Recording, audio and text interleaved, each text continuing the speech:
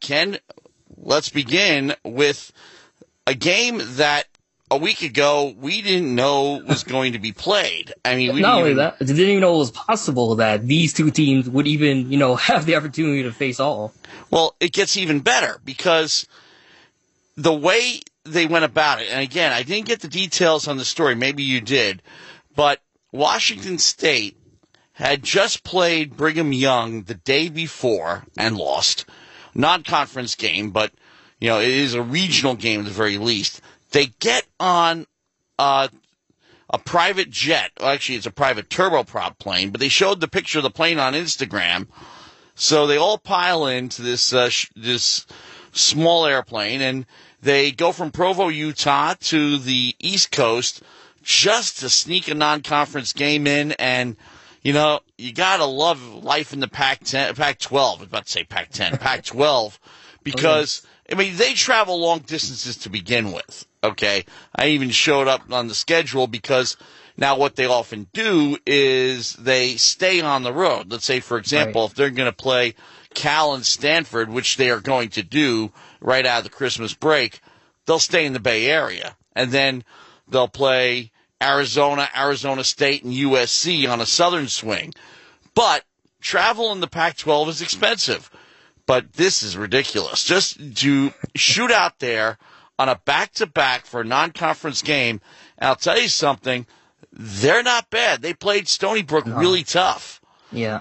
Among one of the best teams, in the Pac-12. In terms of RPI, actually entered the afternoon with a higher RPI than Stony Brook. They were among the top 60 schools. Stony Brook around the top 80. That's definitely going to change. They came in the day receiving votes in the national polls, Matt. So, they were a team not to take lightly. But as you said, crazy circumstances leading to this happening. Especially considering, as we said, these teams weren't scheduled to play each other.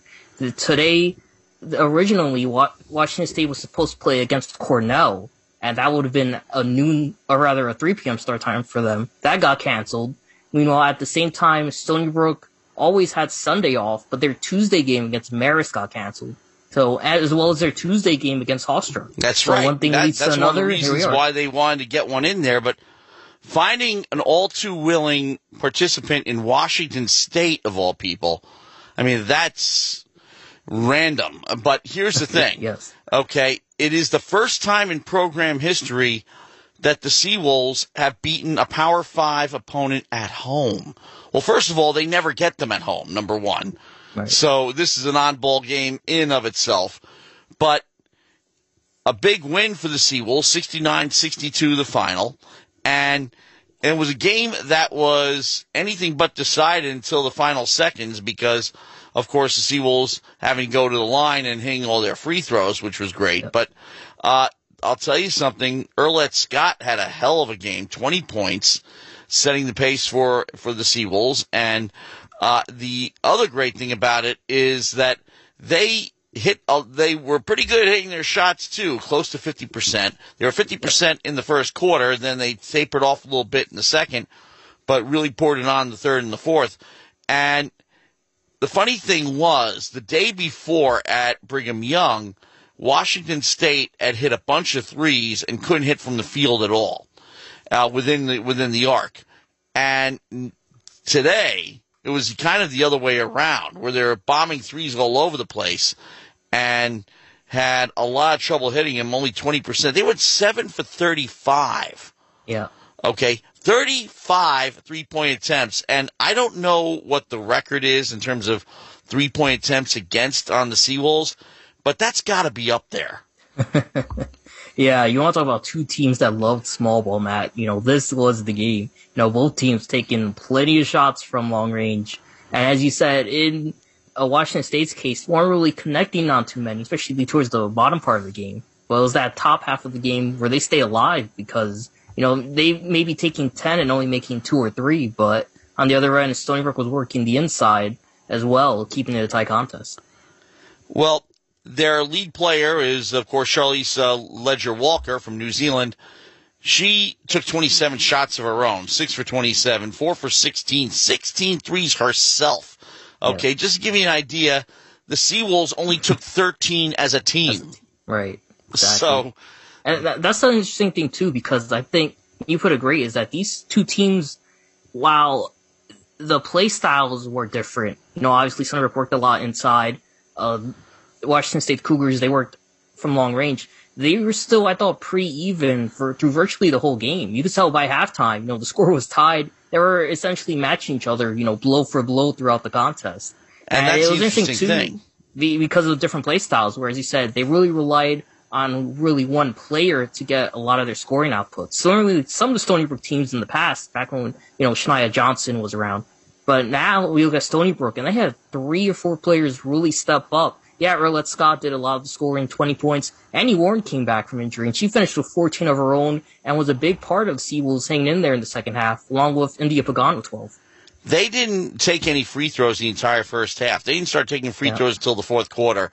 And Arlette Scott hit 6 for 7. Anastasia Warren, as you said, 4 for 4. India Pagan took a couple, 2 for 2. And 13 for 15 overall. But they weren't really put on the line until the Cougars were forced to foul. And when the time came, they hit them. And the great thing about it, too, is that they maintained their composure throughout, and they weren't throwing desperate shots up. Their selection was good, and they were very deliberate in what they were in the shots that they took. So they were 4 for 13 from 3, which is okay. 26 for 57 from the field, which is also okay. But the most important thing is Arlette Scott 7 for 14. Anastasia Warren 4 for 9. India Pagan 5 for 7. So again, not a lot of shots. Khalees Corley 4 for 5. Not a lot of shots, but what they took hit. Yeah, and honestly, the game changer really came in that third quarter. It was 37-all, and out of nowhere, Stony Brook just goes on an 8-0 run to extend their lead. And you said Corley really started that with a 3-pointer. And then that was followed up by another bucket from her, so her, as well as a layup. She was responsible for 6 of those 8 points, add in a couple free throws from Vargas Reyes and Arlette Scott. So she really coming off the bench, she really stepped up, I thought, today for the Seawolves, and was a surprising, factor as well. But, with some of their key usual players still out, like, Zilchek. Well, Gizbushe got her minutes, but for, Corley really stepping up as that 6th player for the team, I thought was big. And she was really just hard to guard for the Cougars, and it showed, because she didn't have to do too much, but her 9 points were really what swung momentum in Stony Brook's favor. Well, even more importantly, in their 21 minutes, you got the 9 points. Nobody on the team had to play more than 32 minutes. Yeah. In other words, Gigi Gonzalez didn't have to stay out there all day long, and neither did Warren, neither did Scott. Scott had 30, Warren 32, and Gonzalez 32 herself. And Leah Amory Wool, 27. So even among your starters. An interesting stat line, huh? No points, 10 rebounds, 8 of them defensively, and was a kickstarter in some of those fast break opportunities. Had a pair of assists and contributed to some of those second chance opportunities as well. Yeah, and that's an important thing too to take note of, because she didn't get on the board. As a matter of fact, she only attempted 4 shots and didn't hit any of them. Or a couple inside, yeah. Yeah, in heavy traffic. But I'll tell you something. This is a big confidence builder, I think, for the Seawolves. Yeah. One they didn't anticipate, and they were anticipating a battle over in Hofstra and Uniondale, as is always the case. But instead, they come up with a monumental win here, as we said. First win against a power conference team at home. And a game that wasn't even on the schedule last week. Now, what's coming up? It was a statement win for a team that already came in full of confidence. They were 8-1 on the season, going up against an 82 team, receiving votes, as I said, and they managed to outshoot them, going 45, 30, 86 from the field. And even with their bread and butter 3-pointers, not having necessarily relying it too much today, they were able to get it done inside and established they really got some great depth pieces, coming from the bench, some new players really stepping up for others that were out. Even Annie Warren, who was out, coming in, and she didn't play her best game, but I thought still played really good, especially in her first game back. So this team, to me, is the team to beat in the America East. And honestly, they got to start getting some national attention now that you beat, a team like the Cougars. Well, not only that, Washington State, they made the NCAA last year. The Pac-12 sent 6 teams, half their conference, to the NCAA, and they were the 6th. But they were picked to finish higher this year, and they went in with a pretty good record, 8-2, now 8-3. But most importantly, they're a team that's on the rise, and the Seawolves caught them, at a rather odd time. Like I said, maybe the back-to-back affected them. I don't really think it affected them that much. But what's coming up for the Seawolves, because of this game and because the Hofstra game got canceled, they have a nice long Christmas break. But they're back in action next Thursday, not this coming, but next, the 30th. And that will be at NJIT, and that is when the America East schedule kicks in. And then we get them back at home on Sunday, January 2nd, at home against Hartford. But it's going to be America East the rest of the way, and they're set up perfectly for it. I think that this was a great tune-up to get into the America East and have your confidence riding high. And, maybe somebody will sneak up on them here or there. Are they going to have a perfect record in the America East? We don't know. But still, they're still the best team in the conference, and they've proven by it. a long shot, too, Matt. I'm sure you're looking. Take a look at the stats so far. Every team playing at least 8 games. Stony Brook's the only one above 500. Vermont's at 500 at 5-5. Every other team is below 500, including Hartford, who's 0-10, who's going to be their first home opponent, and NJIT, who's 5-6, who they're facing next.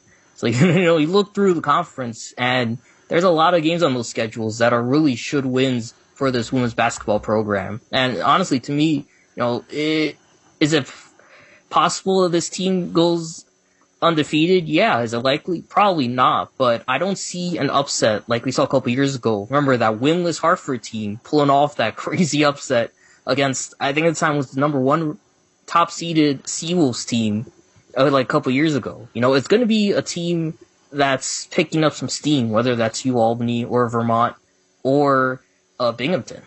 Well, is typical of the America East. Everybody plays a tough non-conference schedule. And one that stands out is because Maine, of course, has been Stony Brook's biggest obstacle in recent years to getting to the NCAA. So let me give everybody a picture of Maine's non-conference schedule. They started out at Nebraska, got beat by 58 points. Providence in the Big East lost in overtime. Got beat pretty handily by Delaware, so they lost their first 3 games of the season. Beat Yale, beat BU. Lost to Army in double OT. Got beat pretty good by Princeton. Got beat up by Drexel. Then Rhode Island, they lost by a point. And just recently, today, beat Dartmouth. So that is not really much of an indicator of how they're going to fare in the America East. They've got one more non-conference game, and that is on Wednesday against Northeastern. And then they start their conference schedule same day the Seawolves do at Vermont. So Maine could still be a threat. The thing that can throw people off is they look at these records, and with the exception of Hartford, which is, as we said, is relegating themselves. That's to be expected. There's nobody out there. UMBC is 1-9, but if you take a look at, let's say Stony Brook's first opponent in the America East this year will be NJIT, and they lost to Wagner. Then they had to go to Marquette, Wisconsin. They beat Wisconsin on the road, beat LIU in overtime, beat Central Connecticut, lost by 10 to Fairleigh Dickinson, beat St. Peter's, lost to Ryder, Lafayette, lost to Monmouth. So, those teams are pretty much on their level. Beat St. Francis. So that's a team that, could give Stony Brook a tough time. But the most important thing here is that they've all been tuning up, and these non-conference records can be rather deceptive. Take a perfect example being Maine. They ran the gauntlet. And just taking a look at, let's say, another one here, looking at Binghamton, who's 4-5 on the season so far. They've got losses to Cornell, St. Bonaventure, Fairleigh Dickinson, Lehigh, and Eastern Michigan. So, again, they're teams that, on their level or slightly above, but as I said, the custom in the America East, they fight at their weight or even beyond. And there have been some big wins by America East teams, not just Stony Brook in this non-conference schedule. I mean, if you are looking at the conference as a whole, you got to be very happy. And what's most important is when this happens, I mean, the Seawolves got a 13 seed last year when they advanced to the NCAA tournament. You know, could they be higher? I mean, Washington State was a 9. Wow. It is really exciting times, especially for this program. You know, and there are questions too, you know, coming in, actually Langford having, you know, some of these new players transfer in, like Earl Scott, for example, from the prior season. Obviously, Corley coming in as well. And, you know, these players are producing. They're just meshing so well. And it's just, I think, just so much great chemistry going on between everyone, like the veterans, like India Pagan, you know, players like Annie Warren stepping up in their roles as scoring producers. Earl Scott, the same thing. Gigi Gonzalez, you know, as an underclasswoman doing the same. So, you know, there's really a lot of great things going on. And what makes the Stony Brook team so tough, especially to compete against defensively, is that they got so many scores and so many different ways to score. And their triangle, you know, motion offense, there's so many moving pieces that it's so tough to, you know, try to decide who you want to target, who you think is going to get the ball, because it could go to so many places, inside and outside. Now we can turn to the men, because they had a nice win Saturday night, and they ended up beating the St. Francis Peacocks, and they are right now right behind, again, non-conference schedule, 7-4 record after a rough start. UMass Lowell is actually ahead of them, and, of course, taking a picture of what UMass Lowell has been doing. They beat Rivier, and they beat Dayton, lost to Oklahoma State, lost to UMass, lost to Brown in the Ivy League, and lost to BU. Okay, the big wins, they beat GW, A-10. Let's see, they beat Fisher, what big deal, it's a D3 school, I believe, or it used to be anyway. Merrimack win there, and MCLA, I'm not even sure who they are. Sacred Heart, 70-62, that was today. And there you go. They will have faced St. Francis of Brooklyn on the 23rd, and then their America East kicks in against Binghamton at Binghamton on January 2nd. So, again, that schedule may be about equal to Stony Brook's, maybe not quite as tough, because you throw away the first 2 losses at George Mason and Kansas, and the Seawolves look pretty good, okay? The only really bad loss in their schedule, there are 2 bad losses, I should say, other than those 2. Fairfield was a game that they lost by 5, and Wagner, they were just not there. But they've won 4 straight since. St. Peter's, they won on a blocked shot and ended up stealing that one 64-63. And that was rather impressive leading up to the Florida game here. Yeah, this was a game, too, that was falling out of Stony Brook's grasp. To me, this was one of the should wins, and, you know, it was definitely a bit closer than anticipated. Because before Stevenson Moore's game-saving block, Seawolves had to go on a 14-4 run just to put themselves up by 7 with 1:56 to go. And, you know, shooting wasn't necessarily there, especially in that first half. They were down by as many as 12. But in the second half, you started to see guys wake up. Jaleel Jenkins, for example, played tremendously in that second half. He led the game with 15 points, and 8 of those came in the second half alone. 13 of those came in the second half alone. So he was doing all of his damage then. And it's like once they found that opening, they were able to just continue exploiting it through him, as he was able to finish with his 8th game in double figures this season. So 8th straight game in double figures, 9th this season. So Jenkins set the pace with 15 points. Tyke Green 12 and Anthony Roberts 11. But Green had a good game, just missed out on a double-double, but he was big in keeping them in there, did a lot of his scoring in the first half and really rebounding the ball as well. You know, for Stony Brook, they struggled shooting. They only went 34% from the floor, 19 from three-point range. What kept them in, Matt, was the free throws. Because once they started forcing them, they started clawing their way back into the game and ultimately finished scoring 15 of 19 from the charity stripe. Now, neither team really shot that well from 3. 5 for 26 for the Seawolves, so they shot worse. But 5 for 20 was not much better on St. Peter's part. But they got the shots where they needed to, and Green went 5 for 10, Jenkins went 5 for 19, and Roberts went 4 for 10. So they did manage to, pull it out, and of course by the slimmest of margins.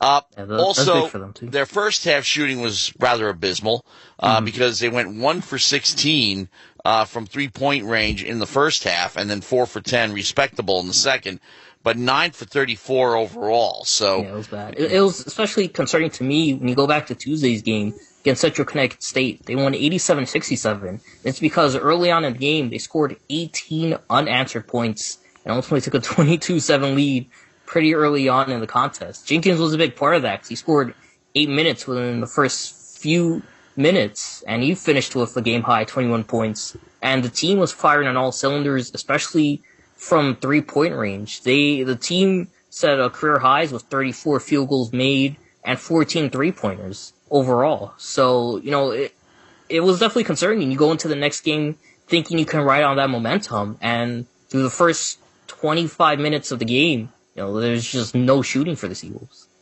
Now you have this game that is looming large coming up because you thought they were done with the big schools with Kansas, but no.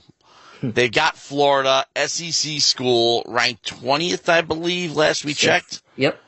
And, again, a ranked team, but at Florida, at Gainesville, nice trip, don't get me wrong. Johnny Wincott is actually making the trip down there, and he's going to be broadcasting the game for us. But we're going to have it on the air, which is the most important part. But it's one of those games that it's not going to be necessarily an accurate portrayal of where the Seawolves stand right now. I think right now they're in pretty good position once the America East starts out, especially because they're starting out against NJIT and Hartford. NJIT is a budding rivalry, as we know. Let's start out Hartford UMBC. Oh, I'm looking at the wrong schedule here. Okay, Hartford UMBC. But even then, Hartford, the same problem with the men as it is for the women.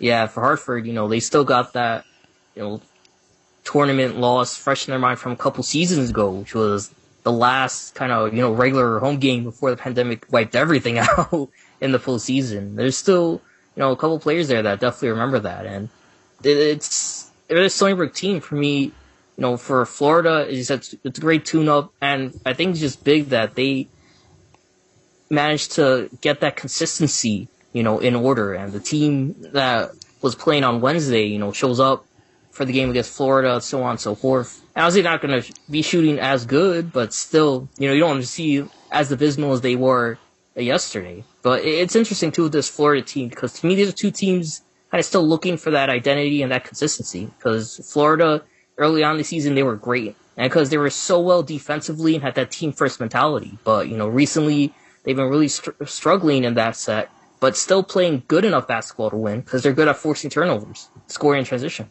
Mm-hmm.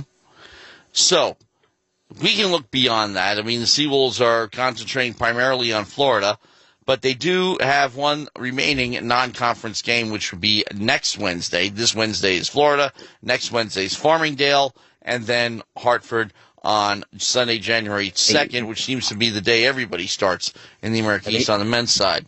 They should win that one by a lot, considering last two times they faced Farmingdale, Stony Brook won 91-42, 91-44. So that's a game where if they're performing like they did against Wagner, and not like how they're performing against Central Connecticut, big red flags entering conference season. Well, yeah, Wagner was a big red flag, and I think it had a lot to do with that win against Hofstra, because Hofstra, of course, had a long winning streak against the Seawolves. It'd be 5 in a row, if I recall correctly. And the Seawolves just dominated end-to-end on that game back on December 8th, which was a couple of weeks ago. Okay, so America East, of course, kicks in, and then it's America East the rest of the way after Hartford. But we are at that impasse time with basketball, where we're going into the Christmas break, and we're going to come out of it. And this goes for just about everybody in college basketball. And even some schools like the MAC, they're already underway in conference, and even the Big East is underway too. Yeah, it's going to be fun. I think that level one unpredictability is still there. And obviously, seeing these Stony Brook programs, mid-major programs, doing, big things on the women's side, defeating a couple of power conference schools, like the win today. On the men's side, getting a big win against the Hofstra team, which has been playing pretty good aside from the loss. And are predicted to place pretty highly in the CAA polls. It's exciting times for sure for these programs, and especially, the men's one, or the past couple seasons where they were really missing that extra gear that they've seemed to find so far through most of the season. So it's going to be exciting, but, the unpredictability is still there with so many pieces, both in and out of these programs' controls, like injuries or like missing time because of COVID-19 precautions, or games having to be postponed or rescheduled, or whatever's going to go on in this season. Find something made out of wood to knock on, because when the Seawolves have encountered the problems, and as you said with the women, that wasn't on the Seawolves' end, that was on Hofstra's end. Hofstra suspended that game, not Stony Brook. So that got them scrambling for the game with Washington State. Marist. And they did lose that Marist game, but that was Marist too. That wasn't it wasn't Stony Brook. Right. So the Seawolves, so far, keep your fingers crossed, have been very fortunate from that point of view. They're playing as projected, and that's good. Playing as advertised. Because we've seen in the past with other programs, football and men's soccer come to mind, where they're predicted to finish pretty highly, and they don't look too strong entering conference season. They fall even flatter. Exactly. So, as we said, the non-conference, you take a look at the standings on AmericaEast.com, and you see UMass Lowell in front, Stony Brook and Vermont with identical 7-4 records. Just want to go over Vermont a little bit because they're always a problem for the men. And they lost a relatively close one, lost by 11 to number 21 Maryland back on November 13th. Oakland University in Michigan, they lost by 2. UNCG, they lost by 3. Lost by 10 to Providence. That wasn't such a bad loss against a Big East opponent, which is a pretty good Big East opponent, and just beat Brown. Their game against Northeastern was scheduled for today, was canceled. Guess why? And they have one more non-conference game on Wednesday against Colgate, and then they will begin their conference schedule after Christmas against UAlbany. Yeah, they're up there with the Seawolves, Matt. 7-4 as we said overall. But to me, I think the big thing for the Catamounts is their defense, because they're playing these great teams, and so far they got the best defense in the conference. They're holding their opponents to under 60 per game while they're able to score 65. And Seawolves, again, it's non-conference schedule, but for the Seawolves to score 72 and while give up 73, it kind of goes to show that you're already not taking games against Vermont lightly, but they're going to come in with a really good defense, and you're going to put in a lot of work to hit your season averages so far. Another team that, of course, has been a perennial thorn in Stony Brook's side, UAlbany, on the men's side and on the women's side, but in particular for the men, they played a pretty tough schedule as well and lost their first 5 games to the likes of Towson, LaSalle, Harvard, Eastern Kentucky, and the Kentucky Wildcats. And before finally pulling out a 2-point win against Eastern Illinois Thanksgiving week, then they dropped another game to Kansas State and Yale, and then Columbia and BC wins there, lost to Niagara, and they have a couple of non-conference games before they start off against Vermont, Lehigh and Bucknell. And Albany plays the regional powers. I mean, they've played Syracuse probably more often than any other America East school, but they didn't do it this year. But again, you look at those schools, and another perfect case of, throw away the non-conference record, they can be pretty tough too. Yeah, for them for sure, it's definitely about building that chemistry and kind of dictating, what play style they want to force. And, just looking at this team, they really want to work inside and really want to run the offense, especially through Devondre Perry, who's off to a pretty good start, 12 points per game, shooting just around 48%. And he's doing a good job, especially working inside, not taking too many three-pointers. It's been Matt Cerruti who's been their three-point specialist. He's shooting 45% from the field. So, they've definitely been working on that offensively, as well as really crashing the boards, which I think is going to play a pivotal part in turning some extremely close games. And it's something, the Stony Brook doesn't really excel at outside of a guy like Tyke Green. But if Stony Brook has their threes going on, they don't have to worry too much about it because it's going in the basket.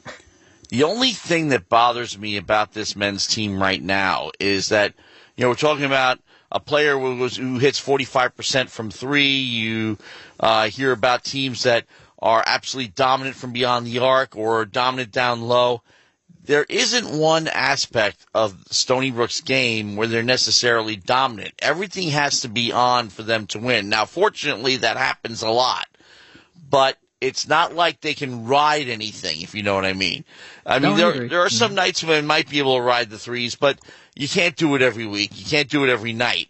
And it may be that Albany can, but on the other hand, if you're the Seawolves, you just, plug up the perimeter and, see if the shots fall then. But the most important thing here is that they're balanced. You can say they're balanced in a good way and in a bad way. They're balanced in a good way because they can beat you many different ways, but they're balanced in a bad way because they can blow the game many different ways. Yeah, no, I agree. I think more so they're taking definitely a lot more three-pointers now than I think I've ever seen them take. I think even in the Jamil Warney days, they weren't taking and making this many three-pointers. 35% from the field so far this season, and lead the conference with 100 through their first 11 games, along with UMBC. But, I agree. I still like these lineups they're putting out there for the most part. And I think the issue, too, is they had to adjust with Elijah Olani missing time the past 6 or 7 games because of lower body injury. So they've had to adjust, and they're losing a key slasher like that, a key guy who really worked the inside. Obviously, it leaves a hole in that offense, and they've been having to adjust around that by relying more on the three-point guys like Frankie Policelli, like Tyke Green or Jill Jenkins. Well, you know what? Stony Brook's relationship with the three-point shot has been kind of a love-hate over the years, because I remember, in the old building, before the Island Federal Credit Union Arena was renovated, the lighting wasn't that great, and the Seawolves always had trouble from three, but for some strange reason, the visiting team shot well against them. And, Navy, I think, rained like 13 threes and a half once against them, and the Seawolves couldn't hit the ocean that game. And it would leave everybody scratching their heads. How come the visitors can hit threes and Stony Brook can't? And that went on for years. And, again, it's become a bit more balanced, but to say that this is a team that has lived and died on the three would not be true. They never have. It's been part of their history that the three-point shot has been inconsistent for them. Yeah, I think if anything, now is really the first time you're starting to see this team aim more heavily on three-pointers. I thought you saw it last year as well, but they really didn't have the pieces to do it. And as well, they really, I thought, really struggled in that sense because, just of the screen game, the pick and roll game, it just wasn't there working for them last season. I think now they're doing a lot better job at creating space, especially on the pick and roll or pick and pop, and is getting those guys who weren't able to be open over the past few years, or getting guys in positions where they really wouldn't be, on the wing or around the perimeter. It was going back to those old Stony Brook teams. They had big guys, like 6'10", 7-foot guys, like obviously guys like Jimmy Warney, even afterwards Mo Gee. They still have Alex Christie, who's I think their tallest guy, their lone 7-footer. But, go back to the Stony Brook offenses, and they rely a lot on those guys to work down in the post or inside the perimeter to make shots. Now they think is where they're starting to space out, give guys the room and opportunities to create shots either through iso ball or through threes. Well, I'll tell you something, just going back to the women very, very briefly. The one thing I noticed is that the Seawolves were so not attached to the three-point shot that a lot of the players taking outside shots weren't even looking for the line. And, you know how a lot of people take a pass, making sure they would be behind the line, step back, and then take the shot? Seawolves were taking 17-footers all over the place. Yeah. And they didn't seem to care whether it was good for 2 or 3. Yeah, that's the thing, too, with Coach Langford's system is that, it was like that as well under Coach McCombs. But that's the thing is, they're more concerned about getting the bucket as opposed to, how much it is, because again, it goes back to stacking up those points. It really doesn't necessarily matter if it's 2 or 3 if you're able to go on a 12-2 run like this women's team has been consistently able to do throughout a lot of the season. they're able to score from so many different ways because again, these players and guards in particular can score from so many positions in and out of the arc. And not only that, but players like Gigi Gonzalez and Earl Scott, Annie Warren are good at drawing fouls as well when they cut inside. So, you're tough. It's already tough having to determine, all right, is Gonzalez going to pop or is she going to roll down the baseline on the screen? And when she comes under or beats you, by the time you get a hand on the ball, you're making contact with her. She's making the shot, some ridiculous, circus shot going in and gets the foul. So that's really how they've been doing a lot of the damage this season. And it's what makes them one of the better teams in the NCAA. Okay, so it's been nothing but basketball for the past couple of weeks. The swimming team last had an event on December 5th, and they won't be back in action until January. And again, nothing but basketball from here. And just taking a look at the baseball schedule, and they will begin, as they usually do, down south. Their first 6 games will be in Lake Charles, Louisiana, 3-game set against the McNeese State, and then they go to South Florida in Tampa for the final weekend in February. Their home opener will be at Joe Nathan Field on March 2nd, weather permitting. There could be a foot of snow on the ground. Who knows? But yeah, I agree. Yeah. But then they take another trip down south to Western Carolina and Cullowhee, North Carolina, and then back up north to Fordham, then back down south for a weekend series against Old Dominion down in Norfolk, Virginia, and then finally a nice long homestand on the day starting the day before St. Patrick's Day, March 16th. That will be a midweek game, a Wednesday game against Iona, and America East kicks in the day after St. Patrick's Day with a 3-game set against UMass Lowell. So America East, it springs into action kind of early, and then, of course, continues all the way to the third week in May. This is great. They finish their regular season home against NJIT. I agree. You really couldn't script it better than that. It's a great callback, I think, to last season, where it wasn't, the last series of the week, but it was the last home series between these two teams. And we remember how heated that was, ultimately carrying into the conference tournament. And yeah, we spoke with the guys. There's still a lot of bad blood, between both of these teams, especially on the Stony Brook side, feeling like, it should have been them going on the NCAA to the NCAA tournament. And thankfully, I'll say this, I'm really happy that the America East went back and it booked its tournament schedule from Wednesdays to Saturdays with a Sunday as a possible fill-in date. That I thought that was the first thing I checked for in the schedule. So when I saw that, I was able to take a deep breath, because I feel like a lot of these players did, and realized, all right, we're not going to get screwed out of this one like we were last time. Well, the most important thing is lesson learned. Yeah. Yeah, finally somebody's paying attention, saying, okay, we're not going to let that happen again. Agreed. Yeah, and Seawolves, that was because, hey, their chances were good as long as they kept dragging it out that they were going to get past NJIT. I mean, this is, like I said, budding rivalry now, and it's starting to spill over, I think, to the other sports. Oh, it's already spilled over. Yeah. There's no question of that.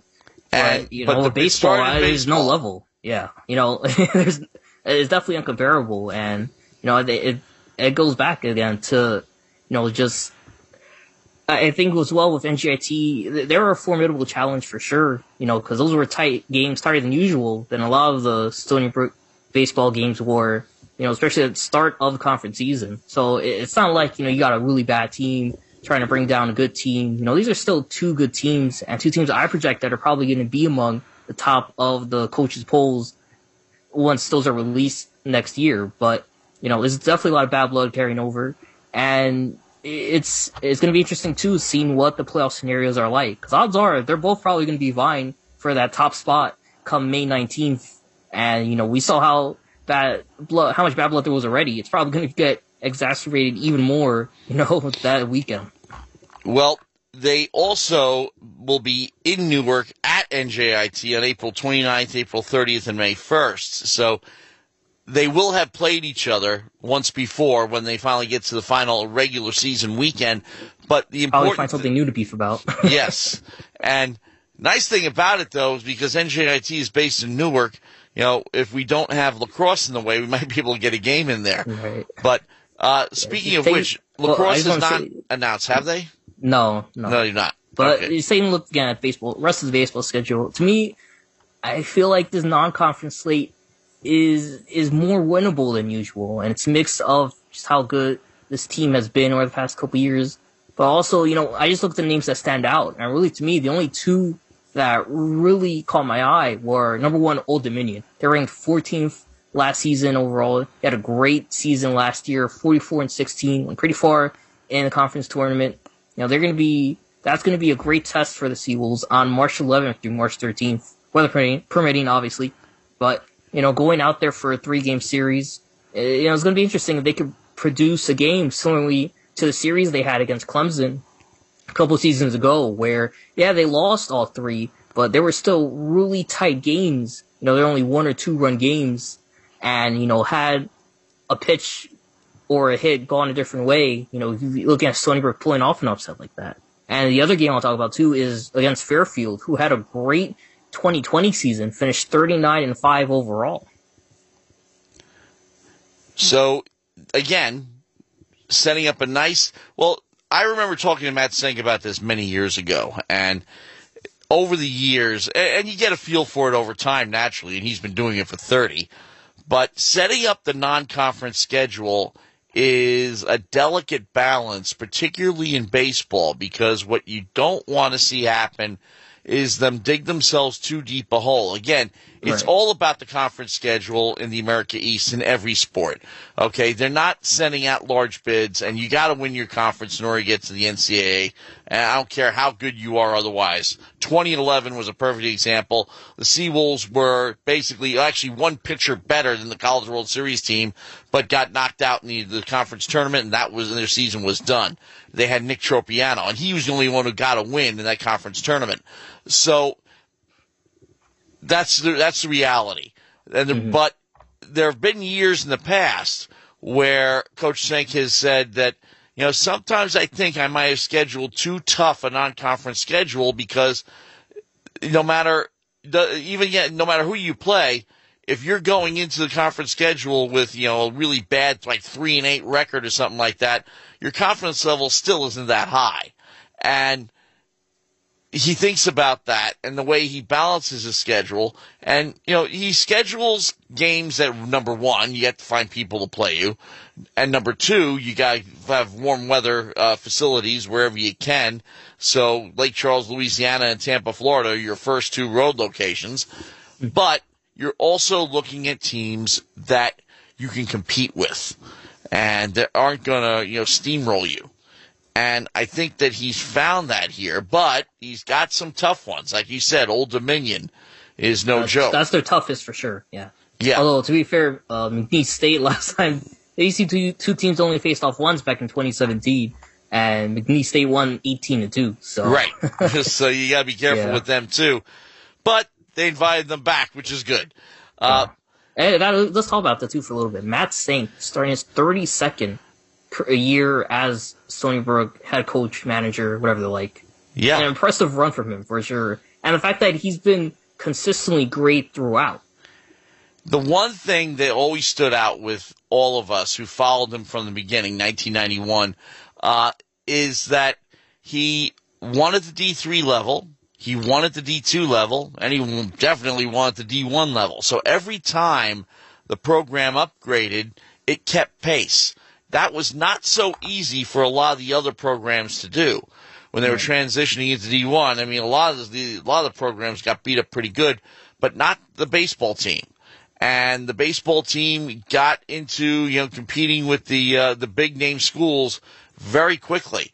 And, of course, culminating in the 2012 College World Series run, which they've, yet to duplicate. But, the bottom line is, as I keep saying, is you go one year to the next among the 8 participants in the College World Series, and maybe 1 or 2 carry over from the year before, largely because of the draft. Okay, you're going to get, if your team is good, it's going to get gutted. by the Major League Baseball first year player draft. So if you're loaded, you got people behind you, you got freshmen behind you to take over for the juniors. That's great, but not everybody does. Not everybody can do that consistently, even the teams with multiple national championships.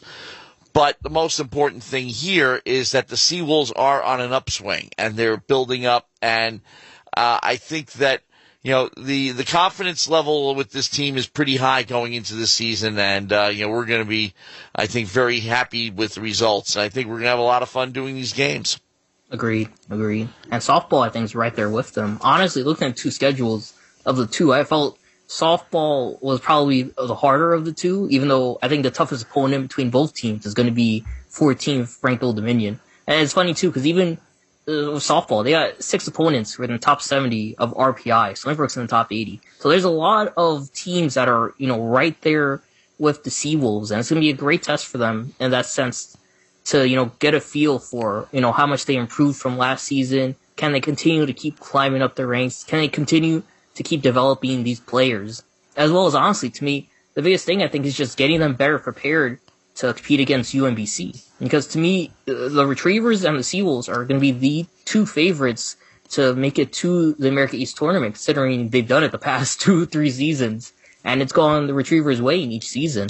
So, it's going to be interesting for sure, seeing a schedule where it's like, all right, instead of seeing Stony Brook versus UMBC 3 or 4 times a season, you're getting it about 12 to 15 times. Well, the softball season, in softball, they have tournaments.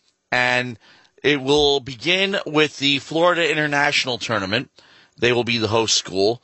And it will include Drexel, South Dakota, Brown, and South Dakota. In addition, South Dakota again, they'll face them twice in addition to Stony Brook as a participant. And that will begin last weekend in February. Now, the following weekend, they go to San Diego for the San Diego Classic. That features San Diego, of course, Utah State, Yale, and Long Beach State and San Diego State. So that's a pretty good matchup there. Then they go to South Florida, USF, and South Florida being the host, UMass, Ohio State, and Army in addition. And then finally, they come back up north, and they take on Fordham in a Wednesday game, and then another tournament, Rutgers. But this one's going to be in Piscataway, New Jersey. Fairfield, Drexel, St. Peter's, and Holy Cross. They don't see the light of day at home. They've got Hofstra, Fairfield, and St. John's on the road. Well, sort of on the road. They're local. But they're not at University Field until March 31st, a Thursday doubleheader against Sacred Heart. And then a couple of days later, they get ready to take on Maine for 3 games, a doubleheader on Saturday and a single game on Sunday, and the America East kicks in. But they're still not done with non-conference because they sneak in games at St. John's, Seton Hall, and Providence. Big East week, essentially, the first week in April. And then UMBC with a doubleheader. This is a really weird setup here because UMBC is a doubleheader on Wednesday, April 13th, and that's it. And then they've got Binghamton for 3 games over the weekend. But how does this work? Because they're at UMBC for that doubleheader, and then they get UMBC for a single game on a Wednesday, April 27th, and that's it. That's a really weird setup there. I'm wondering if there's something missing. But anyway, that's where they stand. And then Albany for 3 games, UMass Lowell for 3 games, and the America East Conference, of course, starts a week before the men do. Actually, 2 weeks before, May 11th through May 14th. And winner, of course, advances to the NCAA tournament. Last time they both went the same year, I believe, was 2008, when they both went to Arizona State. Yeah, it's been a while for Stony Brook softball. And they've been close the past couple seasons. But that's when both baseball and softball went. Yeah. And they went to the same location. I remember Jeff Bernstein did the softball games at Arizona State, and then the following week I did the baseball games. That was interesting. Yeah, and it still is too, because again, both these teams, past few seasons, they've still been good, and really, good, especially in America East, the men's team being really good, going on to several tournament appearances, following that historic 2012 run. Softball hasn't really seen the same success in the postseason, despite playing pretty good during the regular season over the past several years. Their best shot was back in 2020, where they started, 14, it was about 13, 14 games on the road in tournaments, and they went 10-4. So, before everything got shut down. So, it's going to be interesting seeing this team. They've been close, but they haven't been able to clinch it. And for both of these teams, it's going to be interesting seeing who steps up. No Chris Hamilton, no Jared Milch for baseball, no Melissa Roderick for softball. So you're going to be seeing new aces out there as well as new sluggers for these teams. And still, both teams are picked to finish high in the conference, and you can't really rule them out in either case. So, again, lots of fun coming up in the spring, and we're going to have a lot of overlap, too, because, as we said, the basketball teams have high expectations as well, so we're going to have to pick and choose because being only one frequency, we can't be two places at once, but we'll try to do our best. And, of course, WSB.FM/sports, the latest schedules, and as soon as we get one approved, we will post it. But and we'll also be ready with our heavy weather gear for when both teams come home finally. But as we said, the softball team, they do not play at home until March 31st. The weather will be slightly better anyway, while the baseball team sneaks in a home game on March 2nd, which, as we said, could still have snow on the ground. We're on the sports section. Matt Mankiewicz, Ken Furman here until midnight. And this is WSB Stony Brook. But most importantly, you can join in the conversation as well. And the number to call is 631-632-9872, 631-632-WSB. Anything you want to talk about, what we just talked about for the first hour as far as the Seawolves are concerned, talk about the malaise era of New York football in particular, what happened today with the Jets and the Giants, neither team won, or talk about teams that actually do have a chance, like the New Orleans Saints, who now lead the Tampa Bay Buccaneers by a score of 9-0 with 4:51 left in the fourth quarter. First of all, there is a rule, an unwritten rule, but followed just the same, that you do not shut out Tom Brady. Has Tom Brady ever been shut out? I think he'd have to be. I have no clue when the last time that was. Certainly, I gotta Google that. I'll tell you that. Ask it. Has Tom Brady ever been shut out? It's funny. The last time he was shut out was last year. Well, he was almost shut out. But 9 in his career, but 9. They had to be. Okay, now we gotta look. Okay. Well, I was gonna say through 3 quarters, the last time his teams have been shut out were when they faced the Saints. Remember last year through 3 quarters, Saints were up. Was it 28-0 through 3 quarters? Ended up winning 38-3. No, that can't be right. 9 shutouts. No, he's given 9 shutouts in his career. Oh, here we go. 2 career shutout losses against 2016 against the Bills, 2006 his first, and one of only 2 against Miami. So he has never been shut out outside of outside of a non-divisional foe. It won't change because Tampa and New Orleans are in the same division. But, both away games. Yeah. So that never been shut out at home, which is even more impressive. So New England at Miami, 2006. So wasn't that his rookie year? No, his rookie year was 1999, 2000. Oh my God, I keep forgetting how far back it goes. But 2006 is 15 years ago. But keep forgetting how long he's been in the league, and he'd already been a 3-time champion through 2006. That's right. Okay, so that was his first career peak. We're not even getting to the second one, which came in the mid 2010s, as well as the recent one, which is in Tampa. Yep. Okay, Saints and Tom Brady, the worst loss of his career, and that was only a couple of years ago, but that was 38-3. Yeah, it was that was last year on Sunday Night Football 2020. as well. Yeah. Okay, 38-3. 35-point loss to the Saints is the largest of Tom Brady's career.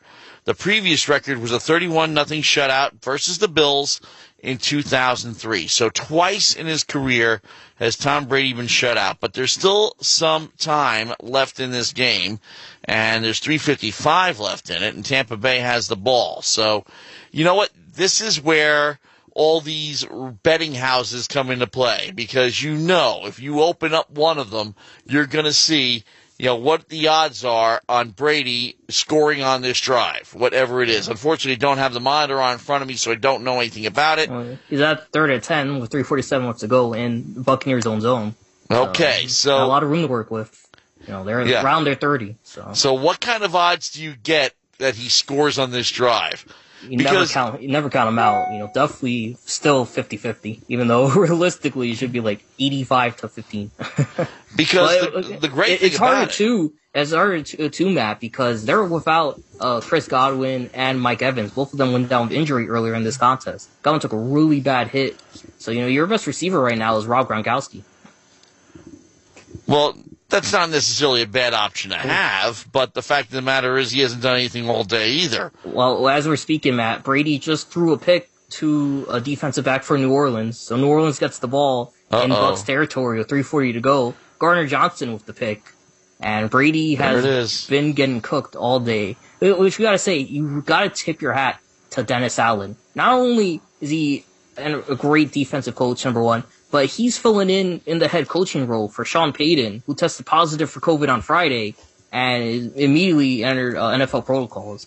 So his defense, I haven't seen a better defense performance, I think, any day in the NFL. And that includes what the Cowboys did against the Giants not even 12 hours ago.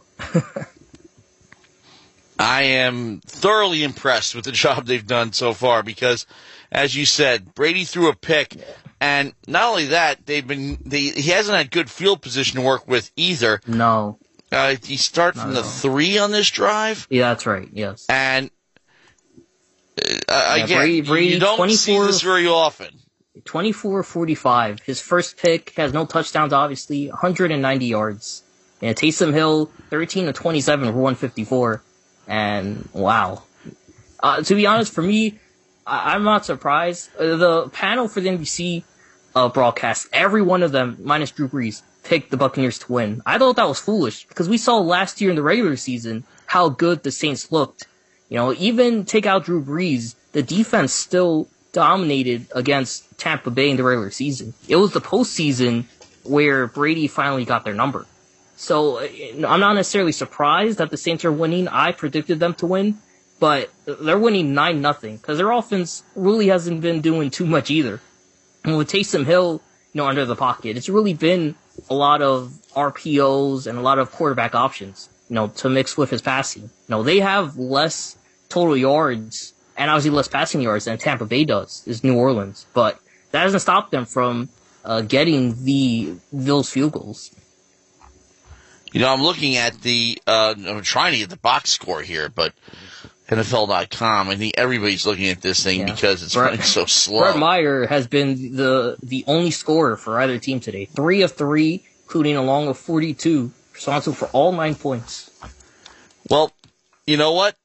That's usually the mark of a team that has no offense and a great defense. You're like those. That's the Saints, yeah. Yeah, which is pretty much the Saints. And it's not fair to say they have no offense, but they got Alvin Kamara, who today's being held in check. And Marquez Callaway, he has 6 receptions, over 100 yards catching. It's just that they haven't had that quarterback to succeed Drew Brees. And they thought it was Winston. He was living it up towards the start of the season, but he's been hurt. And now obviously you go with Hill and it's not working out. Tom Brady just threw his Microsoft Surface into the trash and broke it on national TV. That'll make the headlines. Well, I'll tell you, one guy's having a good day. He's like Callaway. My God, 112 yards reset on 6 catches. So that's pretty much, that's the only guy in 3 figures in anything, really, except for, the quarterbacks. As you said, this Saints team, they've been doing a great job applying pressure defensively. 4 sacks on Tom Brady. I am absolutely thoroughly impressed with the job they've done so far. Now, of course, it really doesn't mean a hell. Well, first of all, it's a 2-score game no matter what you do. But as long as they don't turn the ball over and they run clock and they get at least 1 first down on this drive, they can pretty much sew it up. Yeah. New Orleans just punted it away with 3:17 to go, but Tampa's going to be actually roughing a kicker, which is the worst time to make that first down penalty. Automatic first for New Orleans. They get the ball inside Tampa territory with 3:17 and no timeouts remaining for the Bucks. Oh, that's not good. And I like I just said, they get the first down and they can pretty much sew it up because they can easily burn most of that 324 even if they don't score on it. Matter of fact, you don't want to score too quickly, naturally. Looking at the rest of we do have to talk about Dallas. And Dallas, it's, again, improving to 10-4, 21-6 win. No surprises whatsoever coming from MetLife Stadium. The Giants not able to score a touchdown, a couple of field goals, and Dallas dominate pretty much end-to-end on this one. Yeah, honestly, today, New York Giants look like the worst team in the NFL. And they're among the worst. No, I think today, Matt, they look the worst. And the reason why is you look at some of these other teams, that is record-wise, look at teams that were worse than them. Obviously, the Lions. They just beat the best team record-wise and offense-wise in the NFL in the Arizona Cardinals. Right. So they're out. Look at the Texans and the Jaguars. The Jaguars got rid of their abysmal head coach in Urban Meyer. And I want to apologize to every Jacksonville fan out there saying he would have made a great head coach. I was wrong. I was foolish. Not as foolish as he was during his tenure. But, they thankfully made the decision to remove him after some unbelievable, allegations and actions on his part, allegedly. Well, that would get him fired from a college job. That's the thing. Any job, yeah. Kicking your own employees, allegedly, it's unbelievable the gall he had to allegedly do that. Especially to one of his subordinates. It's as well as other alleged things, like just completely disrespecting his own coaching staff. If you're a coach and not taking your coaching staff seriously, how are your players going to respect you and take them seriously? Well, you always got to remember, with your coaching staff, if you don't like your coaching staff, you hired them. That's true. It's unbelievable he allegedly had them defend their resumes when he was the one who picked them because of said resume. Wait a minute, you defending your resume? I defended my resume already on my job interview. Exactly. Thank you very much. Exactly. It's not their fault that you decided to sign them because of their history and resume they submitted when they wanted to join the team, allegedly. So that, it's just unbelievable. I'll tell you something, and this has always been the case for professional sports as a general rule. A pro job is a pro job, no matter how bad it might be. It's rare that a coach or an assistant coach will turn down a pro job. I mean, if there's a better one that they know they're going to get, okay, fine. Or if they like where they are, okay, fine. But rarely do they, if they're not in the pros, rarely do they refuse an opportunity to get in the pros, which is why, the Washington football team has coaches at all. Working for Snyder. But, yes. But the whole point, there are two tracks in coaching, and it's not unique to football. It's really the same in every sport. It is rare that a coach excels in both collegiate and pro. Larry Brown is the exception, not the rule. And, of course, his success in basketball. For football, we kind of saw it in Pete Carroll and the Harbaugh brothers. Well, Pete Carroll was only okay in the NFL and great in college. He got a ring, though. Yeah. But they got them to 2 Super Bowls. No. Yeah, I put him above okay. I put him at good. They've been a consistent playoff team till this year. There aren't that many coaches who can do both. True. Now, Carroll, you can make the argument that he actually started out in the pros. He actually coached the Jets before he went to USC. That's another fair point, yeah. So he was pretty much on the pro track. It really is, when you're an assistant, let's say linebackers or running backs, when you're an assistant to an assistant, okay, you can go in either direction. And if you look at the coaching records, coaching resumes of a lot of these guys, they bounced between college and pro. But once you get into the coordinator or head job, you are either on the pro track or the college track. And it is rare that you can succeed in both. Look at John Calipari, a disaster in the NBA. Rick Pitino, okay in the NBA when he was with the Knicks, but really excelled in college and preferred to stay in college. Wow. Vince Lombardi, a pro all the way through, and only worked in the pros. But or Jimmy Johnson, another exception, who won in both college and the pros, but largely because he ran his college teams like a pro team. Right. So Yeah. people have been making that argument as well. Yeah. Even those, just going back to the Jaguars, they looked better without Meyer, even in the loss.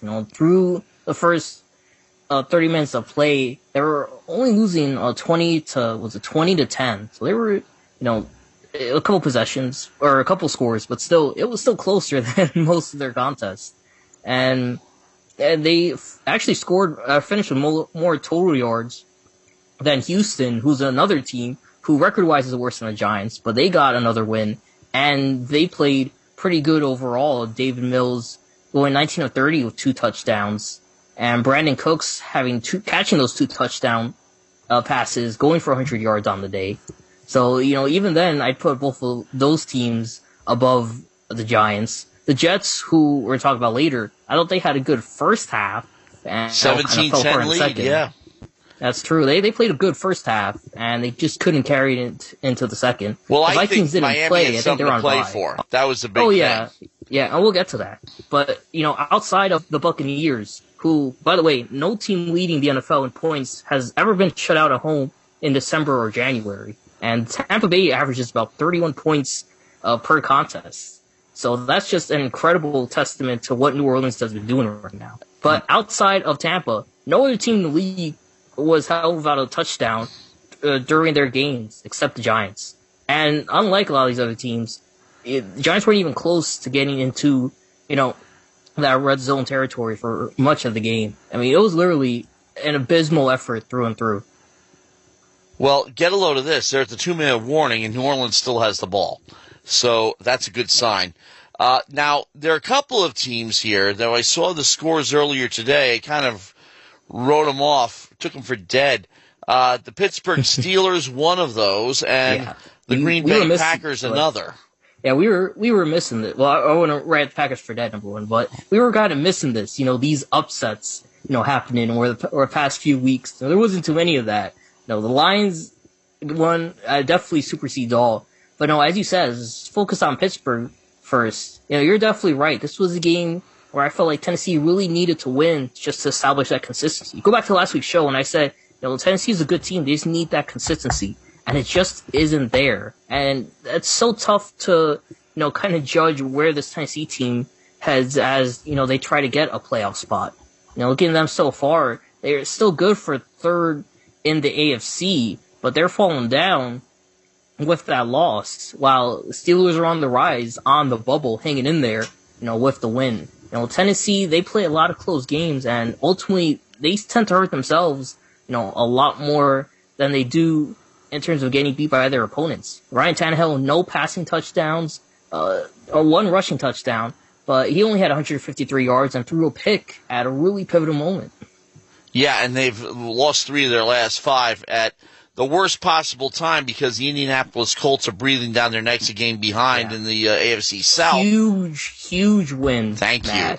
Ginormous win. Patriots were the hottest team in the league entering this week, and the Colts definitely did a number on them defensively, holding them without points through the first 3 quarters. And everyone, myself included, were holding their breath, their final 15 minutes as the Patriots clawed their way back into this one, making it a one-score game, 17-20. But Jonathan Taylor, an incredible season so far, goes on a huge run, finishes the game with a touchdown, 170 yards on 29 carries, averaging 6 per carry. I know the MVP race is between quarterbacks, but Jonathan Taylor, man, especially with Derrick Henry going down, having a phenomenal season so far, and is one of the best players in the league. Only a sophomore, only his second year in the pros. Amazing. Another team that I thought was, I actually thought that the Colts were going to romp because after 3 quarters, I thought they're done. They're pitching a shutout, but always in the back of your head, what can New England pull out? And you're looking at the clock and how fast can they score and how fast can they run down the field. And, the clock obviously was favoring the Colts, but adding that last touchdown late in the 4th was obviously the straw that broke the camel's back for the Patriots. But the Patriots have very little to worry about right now. That's true. Because, they're still ahead by a lot. Yeah, in the East. The Bills are only 1 game behind, but I believe they have the head-to-head on them. So Right. Yeah, so their 4-game winning streak, or their winning streak in particular, has been ended. And the Bills did win, of course, so they are at 8-6. Miami, that win as another team that you wrote off for dead after 3 quarters, that, you're same old Dolphins, for everybody about same old Jets, where they just would snatch defeat out of the jaws of victory, but they do pull it out, and they stay in the race at 7-7, and it will go down to the wire because so many teams are in this logjam, all within a 2-game span, 9-5, 8-6, 7-7. Okay? And particularly in the AFC, and it's so hard to predict right now because the Bengals and Ravens are tied right now for first place, and the Browns only half a game behind, and they play, when do they play? They play tomorrow night, against Vegas. So, again, they could be right in there too, and they can, give the Ravens and Bengals some trouble because there's still plenty of time. And the Steelers, of course, they're not going away. So that AFC North is still a toss-up. AFC Right. South, the Titans, bad loss. Colts, great win. And that's far from decided. Kansas City Chiefs, they had a nice win against the LA Chargers, and they opened up some distance, which we were a little bit worried about going into this week.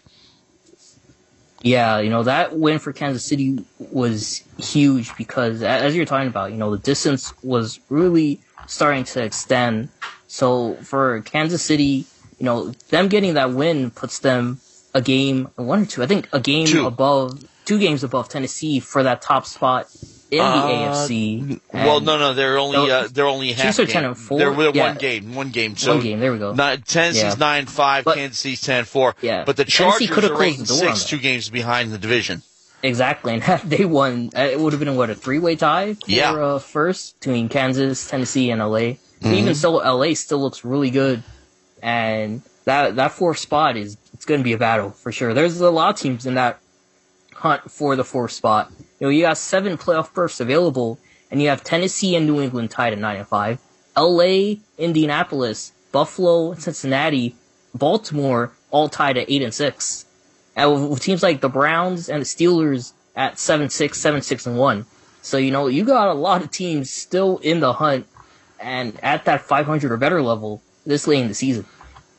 And, of course, as we said, the NFL loves it, and yeah, the gambling houses love it. And I don't think I remember, Matt, a time where we're, through week 15, and there's so far only 4 teams eliminated from playoff contention. The Giants are technically still alive because Washington hasn't played yet. Yeah, because they play Philadelphia on Tuesday. Yes, Tuesday. Yeah, that got pushed back because of COVID. Right. And, very odd, a Tuesday NFL game, but there you go. But that NFC East, of course, Dallas is probably going to run away with the division, but Washington and Philly still have a shot at a playoff spot, and one will eliminate the other on Tuesday. Most likely. Hypothetically, yeah. Probably eliminate the Giants as well, with that. So, even better for them. But, yeah, of the 2, I predict Washington to be the better one. It's tough because now they're without their quarterback in Heineke, I believe, and defensively they're without guys because of injury.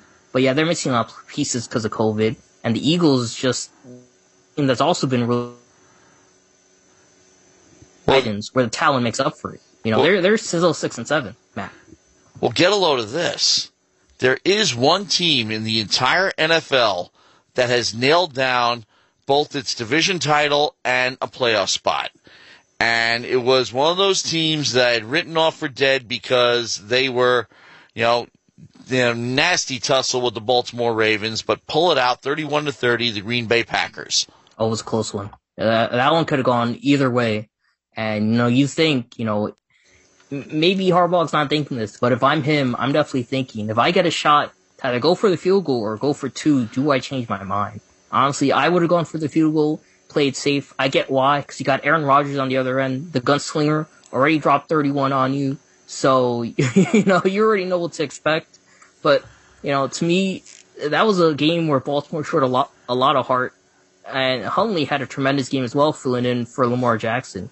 But, Aaron Rodgers, especially offensively, he just brings everyone around him to a different level. Green Bay at one point went on this scoring spree where they went to the end zone 4 out of 5 consecutive drives. So even with that dominance, especially early on in the game, Baltimore again still climbed their way back and were able to go toe-to-toe against one of the best teams in the league. I think now the best team in the league, the only team with a secured playoff spot. That's right. And Aaron Rodgers, 23 for 31, 268 yards, 3 TD passes. Third one tying Brett Favre for the all-time passing touchdown record as a Packer. And he just continues to knock records down and continues to, look, the Green Bay Packers these past few weeks have been the cardiac kids. Mm-hmm. You write them off through 3 quarters and somehow they pull it out. And as a result, Rodgers just pulls a rabbit out of his hat, time in and time out. That's why he's still in the MVP race, even after missing a week due to COVID protocols. And with this big loss, I feel like a lot of folks, myself included, thought Brady was essentially running away from this. And a game like this just wasn't conceivable where he wouldn't finish with a touchdown or put up the best stats. Now we're here. So now you really gotta take a second look at those MVP, votes and think, all right, is it still Brady at number 1 or is it Rodgers after today? Or is it someone like Jonathan Taylor? I know realistically it's not, but, he's still, put in a lot of work and was ultimately the dagger through the hearts of the Patriots to snap their 7-game win streak. So it's real tight in the NFL, and that MVP race is heating up even more. Well, most importantly, as we mentioned, this is the first time, there's only the third time Tom Brady's been shut out at all, and the first 2 times were earlier in his career, way early in his career, 15 years ago early in his career, and this is the first time he's ever been shut out at home. How do you like that? Insane. I don't think anyone would predicted that, heading into tonight. But, Saints definitely with their wake-up call. Allen once again, Allen getting the better of Tampa Bay. It's something where if New Orleans sneaks to the playoffs, it's something you definitely gotta remember. Because while New Orleans tapered last season, in the postseason against Tampa Bay, this was the strongest they've looked against this Tom Brady team. Any Tom Brady team. But especially this one. And with one as much talent as this, if Brady's missing any pieces, New Orleans could steal a game against them come playoff time, and it could be them facing a team like Dallas or Arizona or LA. They're still in there, by the way. They have the 7th spot right now, the last spot above Washington, Minnesota, and Philly. Oh, man. Obviously when you're shut out, your possessions are going to end with either punts or turnovers, but sure enough, looking from the very beginning, punt, missed field goal, punt, end of half, punt, turnover on downs. That missed field goal fumble, punt, really punt, the only time interception. they were anywhere close to the red zone, and even then it wasn't that close. And that fumble I think as well. But yeah, it's not even that they were shut out; it's that they really didn't have too many opportunities to score. Now, that Saints defense, it was the defense of the week, probably of the season so far. Just phenomenal work from them. And again, just doing a good job getting to Brady, defeating the offensive line, which has been really tough to beat this season. And their defensive backs as well coming up big with a pick. And limiting, again, those remaining receivers once Evans and Goodwin drop. So, Tampa Bay drops to 10-4, and they're tied for second now with Dallas. I think Dallas is a head-to-head. Overall in the NFC, but they are still very much in control. The Saints improved to 7-7, so that's good for them. Only problem, however, is that there's such a big margin. Tampa Bay, now, this is 14, they both played 14 games, they have 3 more to go. And Tampa Bay, of course, is 3 ahead in the standings. So Tampa Bay should be able to clinch the division next week. Yeah, no, agreed. The Saints, definitely rising up. I don't think they could win out, but I think they could do just enough to retain that final spot. just because of the inconsistency of the aforementioned teams like Atlanta, Philly, Minnesota. Washington's going to be their biggest challenge, but Washington, if they're not healthy and they don't got, to me, really, they don't have Heineke because they're already missing pieces, especially defensively. They're not making the playoffs.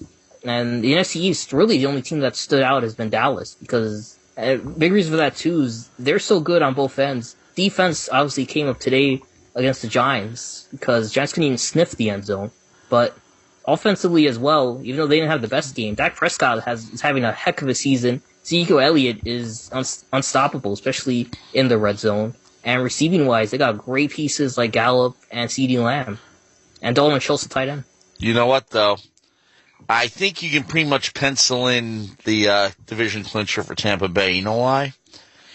Last 3 games, Carolina, Jets, Carolina. They still have their home and home against the Panthers and the Jets. So yeah, that Jets one is virtually a win. But again, I gotta say, we gotta go back to this game now because we haven't even touched on it that much. Detroit 30, Arizona 12. First the off, Detroit Lions entered this game 1-11-1. I mean, first of all, it's called a puncher's chance. Okay, you always have to rule. But on the other hand, this is a long shot side bet.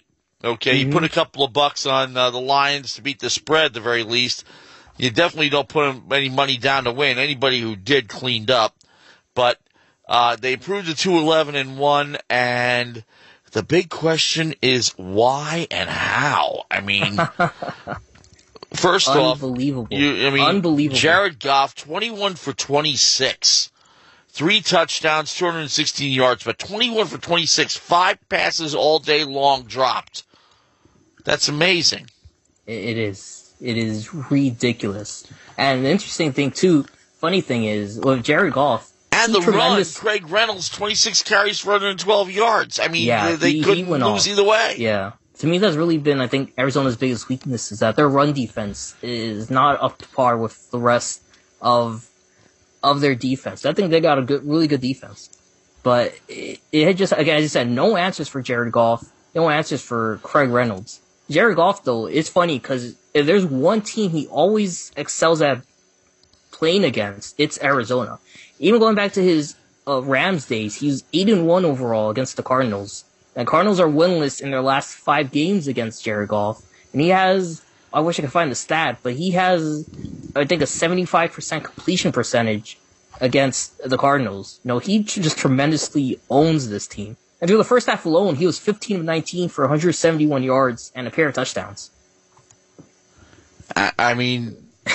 Everybody, you picked a week for everybody on the Detroit Lions to have the game of the year, maybe even game of careers. This is pretty much what it would take to beat a 10-3 Cardinal team, and they did at home, of course, in Detroit. But that is the highlight of their season. For sure. If you're a Lions fan, you can put that. You know what? Second half of the season with the Jets, Giants, and the Jets and the Giants, we were hoping for that they would at least be entertaining. That's the type of game you were hoping for. So at least the Lions fans got some entertainment out of the deal. Exactly. Just history, literally. This is the first time in NFL history a team with 1 win has defeated a team with 10 wins on the season by double digits. and honestly, looking at this Lions team, in my opinion, they are way more deserving of the wins and even more wins on their record than teams like the Jets, really teams like the Giants. Because to me, this Lions team, they've come so close time and time again before they ultimately got that first win against Minnesota a couple weeks ago. The Lions, they remember, go back against that game against Baltimore. Technically, first off, Baltimore won off an incredible historic field goal. It was 63 yards from Justin Tucker, but the play clock was already at 0. So the Lions got screwed out of one there. And they've been playing in a lot of tight, one-score contests where ultimately it goes the other way. And even that game against the Vikings came down to the last possession, last pass of regulation for them to get the win. This team, are they a good team? No. But they got a lot of heart, and they just have this gear that they managed to go into when it's time and when they're in those tough battles. They're a team that really improve, I think, throughout a game, where even if they're not playing too well in the first half, they're still going to give you fight in the second. That's something these New York teams, Giants especially, are desperately missing, number one. And number two, for Detroit, they were on it from the opening kickoff. This team was on a roll against Arizona, and Cliff Kingsbury had no answers for the Lions. I mean, I'm looking at this right now, and now you've mentioned it. And yes, the win was a nice big one, 18 points. They did lose big to the Broncos last week, but you take a look at, first of all, they've won 2 out of 3 because they beat the Vikings by 2, but they lost to the Bears by 2. They lost to the Browns by 3. They tied the Steelers. They got destroyed by the Eagles, but they lost by 9 to the Rams. Lost by 23 to the Bengals, but lost by 2 to the Vikings, 10 to the Bears, and 2 to the Ravens. Yeah, they have I think 6 one-score games, and they've gone 1-4-1 in those games. It's tough draw of the straw, but at the same time, this team could have easily been a 3-4. 5-win team at most, had some of those kicks, field goals, or some of those plays gone differently. So, this to me is a team, again, they're not a good team, but they're definitely, I think today people are starting to get credit that at least there's a foundation there that you can build off this, And again, I go back to the Giants because I looked at them today, they were horrible. To me, there was nothing that stood out where you could build from it. Seriously, what can you take from this game other than that they suck? There's at least bad, the Jets, and there's at least irrelevant. The Jets, Matt. Yeah, at least the Jets, they looked like they were doing something. Even if they weren't the better team, that first half, they were not only playing good, they had a lot of heart, and honestly, doing things I don't think I've ever seen in a pro game. I think it was Crowder. He caught a ball towards midfield, ran 5 or 6 yards, and as he was getting tackled, he boxed out his defender, did an insane underhand pitch that traveled about 9 yards back to, I think, Braxton Berrios, who caught it and then took it up the field for another 15 yards and ultimately turned, I think it would have been an 8-yard catch to like a 22-yard catch. I've never seen anything like that in a pro game. And although the Jets didn't score, it's just, there's that creativity there. And, this Jets team, which has nothing to play for, they're already out. They're picking 4th and 8th as of today in the NFL draft. They are showing more fight than a Giants team that's technically still in the hunt.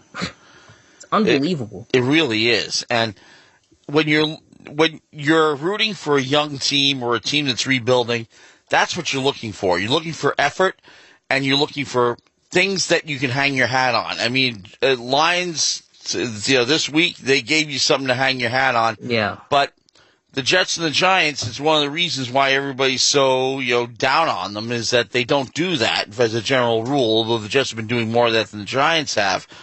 But, again, ridiculous. The big problem is that Wilson. The same idiots who built these 2 teams, are going to be the ones making the draft picks next year unless ownership has a different opinion, and you're hoping they do. Because, people are basically saying that, the Giants have to clean house, but the big question is, will they? And we talked about this before, that the pressure from Roger Goodell and the league office isn't there like it was 40 years ago with Pete Rozelle. Okay, yeah. Rozelle's saying, you're embarrassing us, hire George Young and, start getting serious. Well, the league seems to be doing fine without decent teams in New York. Goodell isn't complaining, and even though the league office is in New York, no one seems to care. And I'll say, this is the most entertaining season in years, and you notice the only team from New York we mentioned was Buffalo. Right. Even then, didn't have to mention them too much. Well, Buffalo's had its issues, but... Yeah. But to your point, as you said, Giants especially got a clean house, and as of the reports, as of today, it sure looks like that's not going to be the case. Right now, CBS Sports reporting Kevin Abrams is a strong contender to become the next GM. And I don't know what else you could expect if you got a guy who's in-house working under Gettleman to essentially replace him and do the same things. I mean, it's not looking good for Giants fans. The Giants have won 4 Super Bowls since the merger, since there have been Super Bowls. So you really can't look way back to, like 1960 or sometime like that as a turning point in Giants history, but it kind of was, because when you had your coordinators were Tom Landry and Vince Lombardi, and neither of them took over as head coach of the team, that began the Giants' decline that lasted for 18 years. Mm-hmm. But this, the turning point here, the front office has shown nothing, and they've had plenty of time to do it. We're not talking about 2 or 3 years here. We're talking about much longer term, and football teams turn over faster than in other sports. Parcells would say, yes, we can turn a franchise around in 2 years. We did it with the Jets. We did it with the Patriots. Did it with the Giants. So look at teams now that are in the playoff hunt. Look at the Cowboys, how, abysmal the whole NFC East looked last season. Cowboys are 10-4 right now. Look at teams like the Bengals, who were amongst the worst last couple seasons. Now they're 8-6. You just go up and down and see how these bad teams. Buccaneers, obviously, they were on the bubble, and then they signed Brady, and instantly, Super Bowl winners. Because careers are so short in the NFL, not for long, the turnover is high. Therefore, you should be able to, if you make a couple of good draft classes and a couple of free agent signings here and a couple of trades there, you really can turn a franchise around. No, agreed. But, I'll say this with the Jets, it feels like they're trying, and, it's just not working. Like, they got the opportunities, and, it just doesn't go their way. The picks just don't work out, whatever the case may be. The Giants, it's like you're almost trying to make the worst team possible on paper. And with some of the guys we've been seeing the past few weeks. I mean, it's not drafting wise, but just signing as well. Mike Lennon as your quarterback. Oh my gosh. You got Jake Fromm in the third string, and he had a good outing because they weren't even trying to play defense on him. They played prevent. Better off get into the end zone with an open tryout. Yeah, honestly, at this point, yeah. Reports are Daniel Jones isn't returning, and so you're going with, your recent draft pick hasn't completed a full season since he got drafted to the team. Saquon Barkley's back, but who knows where he fits in this offense? And even then, who says he's not going to be used as a trade piece? Your longest tenured player is Sterling Shepard, who just tore his ACL, I believe, so he's out probably for the rest of his career because he was already on an expired contract. Tore his Achilles, by the way, or according to reports. So it's probably his final possession. Well, definitely out for the season. Won't see him till next year. It's just nothing to build on. This team is toast.